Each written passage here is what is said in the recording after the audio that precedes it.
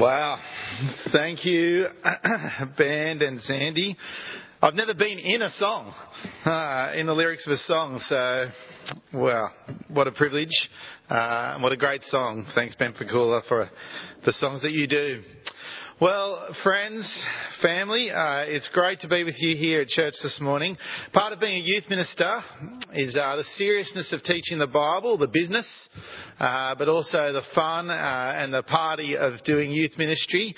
And my haircut, which is a Johnny handmade haircut, is business at the front, ladies and gentlemen, and lockdown party at the back.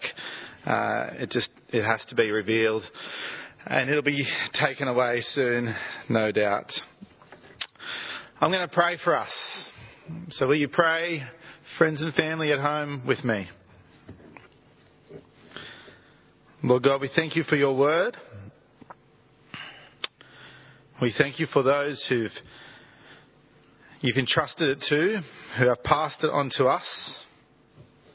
We thank you for the privilege it is to be a part of passing on the word, the gospel of Jesus Christ to others, especially our children. We pray that this morning you will encourage us again by the things of old. We pray that you will challenge us in our faith to persevere with you and with telling others about you, Lord. So we pray for this time together in Jesus' name. Amen. In 2008, at the Beijing Olympics, and most of you know I love Olympics, the 4x100 metre men's running relay race was one of the best of all time. The big guns were centre stage. The USA had 4 superstar runners who were jacked up and ready to break all kinds of records. But there was also 4 maybe lesser known in some ways, or soon to be more well known, laid-back Jamaicans who were all running sub 10 seconds, and they were waiting to have their turn at victory as well. The gun went off to start the race. The first runners took off down the track, and after not much time, the USA and Jamaica were both out in front. Moving into the second runner, both of these countries' teams extended their lead on the rest of the field, with Jamaica just edging ahead of the US by a bit. But then at the second changeover of passing on of the baton, Team USA dropped the baton. The Jamaicans took off into the distance, obliterated the world record, and history was made. In a relay, the baton is quite precious. It's small, it doesn't do much, just a small cylinder of metal. And even if you've got all the best runners in the world, if the baton is dropped, the race is over. Today, this psalm is reminding us, encouraging us, in fact instructing us to not drop the baton, to ensure a safe handover, to not forget the Lord and his wonderful deeds, to not hide the words, the truths of our great God, but to make them clear and known to all, particularly the next generation. This psalm of Asaph, a great singer and musician in the era of David and Solomon, wrote this historical psalm so that simply history would not repeat itself. That the people would learn the lessons of the past and go forward in belief and proclamation of the Lord, of who he is and what he's done and what it means to live for him. Now, we're only looking at the first 8 verses of this whole psalm. It's big. And we're trying to reflect, I guess, on the implications and applications for us as a church family at St. Michael's in our ministry to the church family of all the generations. But it's important to note that the rest of the psalm helps us understand the history of Israel and what was not to be forgotten, what was not to be hidden, but was to be remembered, learned, known and passed on to write a new history. Today, I think this psalm is a huge reminder, but also a rebuke. And then, I think a refreshing refocus, lots of R words there for you, as a church to keep remembering, there's another one, of what we are doing and seeing our vision for our church. More and more disciples of Jesus. And what it means for us to be raising up more and more in our church family so that they might shine as lights in the city of Wollongong, in their families, in their schools, and in their communities, and beyond in the future. Well, point one, what are the things that we are to tell the next generation? What are the things that were hidden, hard to understand? Here, Asaph speaks with a parable because it's kind of like a bit of a riddle, this history, to tell the story of the past so it might be revealed, taught and passed on. Things like how Israel was ready for battle and then just walked away and didn't keep their covenant with God, refusing to obey his law, forgetting his works and wonders in rescuing his people out of Egypt. You have Moses doing great miraculous things in the power of the Lord by parting the Red Sea and leading the people out of Egypt and providing for them time and time again. But then, like goldfish, Israel just forgetting it over and over again, continuing to be stubborn and rebellious in response to God and sinning. They tested God. They pleaded with God for food, for help, and time again he provided. And yet they would forget, almost seemingly like the next day. Does it sound familiar? This is the plight of God's people, Israel. But every time we reflect on Israel, it's not that far away. It doesn't take us that long to make the jump to think about us and how we forget the great works and wonders that God has done in this world, which is his world, for us, his people, how he has provided for us time and time again. And we might be like goldfish as well. This psalm encourages God's people to hear, and I really want to stress this point, hear the teachings of God carefully, not just in your ears, but in your hearts, in your minds, and listen to his words. Hear what he has done in the past and remember. Hear from the people in our past and remember and take this going forward. I want you to just reflect for a moment on your past, on your Christian journey, on your Christian faith, and think about those who taught you the things of God, his works, his words, his deeds. Was it your grandparents or your parents perhaps, aunties and uncles? Was it your leaders at kids' church or youth group? Was it your friends or members of the wider church family? Perhaps even some older generations who passed on to you, younger generation? Who was it that spoke these truths into your lives that helped you to know the gospel of the Lord Jesus? We know that God does the work of saving us, but God gives us the privilege of being a part of this work in sharing the words of him with others. And what a blessing it is, and I want you to be so thankful for this. And this is a big part of what today is about. Thankful for those in your life who have passed on the message to you and your generation, so that you may know God, that you may not forget him, that you may tell others about him. For me, my parents raised me in the church family, particularly my mother, who was a steady guide in my life, who taught me the gospel clearly, simply, plainly, but lived it out so well.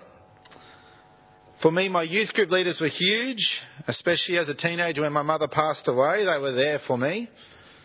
And some of them are in our church family today. They discipled me through the many challenges of life. They showed me the lessons that they had learnt. And they showed me the way to Jesus and what it meant to live for Him. And I have to say there have been some older saints in the 3 churches that I've worked at. I can think of 1 or 2 at each church in particular that have really discipled me and taken me under their wing, even as I've sought to go and, I guess, pass on the baton to other generations. They've kept me going in my Christian walk. And there's been truckloads of people at St Michael's here in this church family that have done that for me. They've all played their part in helping me learn the lessons of life as a Christian, be reminded constantly, because we need this, of the big truths of the Bible, and kept pointing me to the gospel of Jesus as the answer in life. Friends, second point here, don't drop the baton. This is the big encouragement but challenge for today. Don't forget or hide the big things of God, the truths of Him. So what does it look like to not drop the baton in the relay of passing on the knowledge of God from generation to generation? Well, these next few verses, in verses 5 and 6, they pick up the great command from Deuteronomy chapter 6. And I guess they give us the roadmap for intergenerational ministry in our church and the handbook for our households, as well as the manual for youth and children's ministry. Deuteronomy chapter 6 verse 4. Hear, O Israel, the Lord our God, the Lord is one. Love the Lord your God with all your heart and with all your soul and with all your strength. These commandments that I give you are to be on your hearts. Give you today are to be on your hearts. And then it continues with what we're looking at today. It's a longer version, if you like, of verse 5 and 6. Which says, He decreed statutes for Jacob and established the law in Israel, which He commanded our ancestors to teach their children, so the next generation would know them, and even the children yet to be born, and they in turn would tell their children. Moses knew that for the word of God to be preserved, as it were, and he knew that it needed to be passed on to the next generations and further generations to come and further generations after them. It's quite astounding how he mentions that kind of long timeline. He's thinking far into the future. And as we sort of said before, this is how the word of God came to him, and then he passed on to generations, and then eventually it's come to us. You see, youth and kids ministry, and I'm quite encouraged by this and been reflecting on this the last couple of days. People sometimes think it's a new thing, if you like, youth and kids ministry programs in the church. But if you look at this, youth and kids ministry has been going since back then. Moses, the ultimate youth and kids minister, perhaps. He's got a seriously good haircut, just by the by. He knew that these commandments, the core commandment to love God with all our heart and soul and strength, he knew that this needed to be impressed on our children. Talked about when we sit at home, when we walk along the road, when we lie down, when we get up, tied as symbols on our hands, bound on our foreheads, written on the door frames and on the gates. Now when you picture this, you think to yourself, seriously? Like, that's a lot of kind of repetition going on, a lot of particular, little habits that need to occur here. But you've got to remember, we're kind of like goldfish, aren't we? We forget pretty easily. We need all these reminders, physical and mental, around us all the time. We must not forget.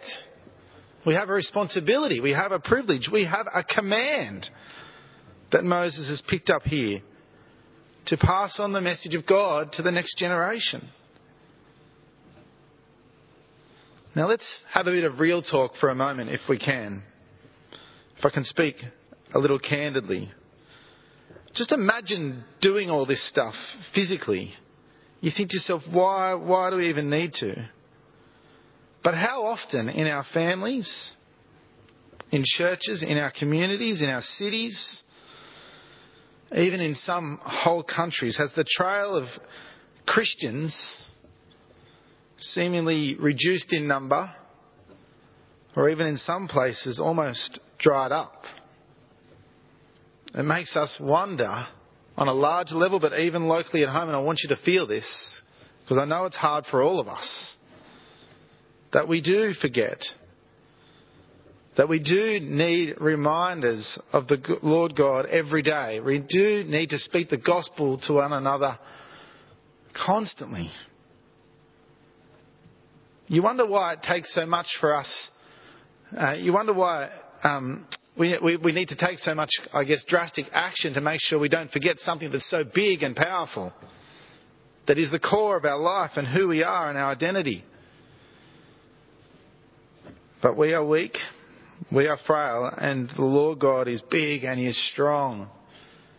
And He carries us, and He wants to remind us.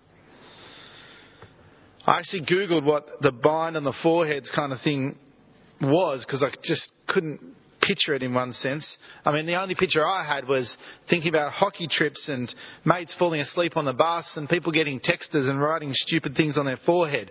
That was pretty much the image I had of what it meant to bind things on our foreheads. But the Jewish people, even today, they had these little boxes tied on their forehead, assumingly,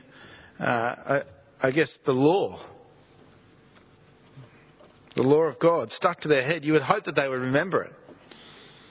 I mean, it's stuck on their head. Sometimes I feel like I have to put reminders all over the house for my boys to not make mess, or to just be nice to their mum. Maybe I need to get the texter out every morning before they wake up and write things on their forehead. Who knows? Incidentally, Sam in the holidays wanted to remember something for the next morning before he went to bed. He wrote it on a post-it note and sticky taped it to his chin and fell asleep. And I had to peel it off his head during the night. But he had the right idea. He didn't want to forget. And as silly as it might seem, it worked. Friends, we forget to do the basics of reading the Bible each day and praying. We stubbornly, lazily forget, or even worse, disobey God and wonder why we continue to sin and feel like at times we're drifting, or even our kids are drifting, or even the church perhaps isn't growing. Verse 8 picks this up. This idea of this, disobedience. They would not be like their ancestors, a stubborn, rebellious generation whose hearts were not loyal to God, whose spirits were not faithful to Him. Friends, we need to heed the warning and learn the lessons, to keep our loyalty to the Lord God, to seek to be faithful to Him, to not hide or forget ourselves what we know, but to pass on the baton. I'll give you a personal example. Even our church family today. Last night, there was a farewell time here at St Michael's, where Jeff Miller and the crew have been doing interviews for Night Church each week on Saturday night with different people. Interviewed me and got some different people on and lovingly farewelled me. It was actually amazing. You really couldn't have asked for anything better in one sense in these times. And it exceeded all my expectations, so I'm very thankful. And one of the people in there, Jeff Robinson, he spoke about what this exact passage is talking about today. And Jeff and Julie, as well as Sean and Kaz Sanderson, they were youth group leaders of mine back at Dapto, sunny Dapto, when I was a young little toothpick teenager. And they taught me the things of God. And I have had the privilege of teaching their kids. And then their kids, I've had the privilege, albeit challenge, of teaching my kids. This is what a relay looks like. This is what passing the baton on means. This is what it means to be a church family. Not just the little biological family we have, but our church family as a whole, which I'll talk about more at the end. Friends, we do all this. We pass on the baton. We remember the things of the past, the things of old, the important things of God, the big truths. We remember the gospel day in, day out. We remind ourselves of it so then we can do one thing. We can help young people continue to put their trust in God. This is what has driven me in my ministry for 20 years of doing youth ministry. This is what I'm concerned about most in my family. This is what verse 7 says. Then they would put their trust in God and would not forget his deeds, but would keep his commands. This is what it's all about. You wonder why we do youth and kids ministry, which can be hard at times. I'm not one of those people that will say it's thankless. I feel I've been thanked more often than I deserve for the ministry that I've been doing to youth and kids. But it's a massive privilege to see children and young people put their trust in God with their life, even despite the world around them telling them not to. And if I pick up a few things from our church family and how they do this, I'll share this. I look into the weary eyes of those older than myself in the 8am congregation, particularly when I visit them from time to time, to tell them about the youth ministry or sell them some pies to support the youth ministry. And they don't even have to say a word. I just look into their eyes and I know they so desperately want to see the church continue to grow after their time. They want to see the gospel continue to flourish in Wollongong. They want to see the next generation trust God. I talk with Reg Piper and Peter Kell. This might seem irreverent, but the two kind of hitmen or bouncers or bodyguards or front rowers of the faith in our city and the 8am service. Sandy, am I right? I think I'm right. Preach it. There we go. These blokes are in their late 70s, mind you, but don't remind them. They'll challenge you. They're still going. They're pushing hard. But when I meet with them, and I usually like to talk to them and have them kind of either side of me, it just feels like I'm being lifted up off the ground. They inspire me and challenge me in my faith and give me energy to pass on the baton like they do. That's all I need. To see guys like that continue to do what they do for people like me, so that I might do it for those around me. Our church, especially under Sandy's care and leadership, has had this central goal that people might trust in God, that they might know Jesus, that they might not forget him, that they might obey his commands. Our church is a brilliant church, a beautiful place that I am deeply thankful for. And it has sought to reach the city, to see more and more disciples of Jesus shine as lights in this city, and this city needs it. And so my encouragement is to continue to do this. Continue to pass on the message from generation to generation. And how do we do this practically? Well, a few kind of instructions, I guess, as I finish. I want to pick up a view from the pew from 2017, March 19th, by one Megan Ingle, whose daughter is in the building, who wrote this great, perfect, I think. She says she's not perfect, and she's not. But just this great encouragement, I guess, instruction manual for passing on the baton. She says, as a Christian parent, but I want us to reflect as all of us, all adults in the church, she says to continue to pray for our kids, read the Bible with them daily, seek wisdom of godly Christian parents and grandparents and others older around them, to read books about Christian parenting, to talk about God in a natural way from the earliest of days, a la Deuteronomy 6. To answer hard questions honestly, to make church and kids' church, and I'm adding here youth ministry, the top priority. To surround yourself with kids and like-minded people so that they might hear a consistent message. To take every opportunity for them to hear God's word and meet Christian young people, to go on all the camps, all of them, all the events. and encourage their own reading of God's Word and their own reading of Christian books so they might have their own faith now and in the future. She's written a lot more stuff, but I kept hold of it, Megan. Probably for this day. Last night it was joked that I often like some sayings or quotes, and I've got a bit of a fondness for using them, and even particular fondness for maybe making them up or twisting them a little bit to serve my own purposes. But here's an absolute favourite of mine, which is the mantra for this passage today. It takes a village to raise a child. I'm a massive believer in this. I think all children need all of us to work together, biological family or not. For we all are family by the blood of Jesus. We need to work together, continue to raise the current generation and the next generation, the generations to come, up in the knowledge of our Lord Jesus Christ as their Lord and Saviour and as the King of this world. Friends, it has been a privilege to serve here. It's been a joy. And I want to leave you with these words. I wanted to leave you with two passages, actually. One was the 2 Timothy 3 passage that was read out earlier. So have that, because that's crucial.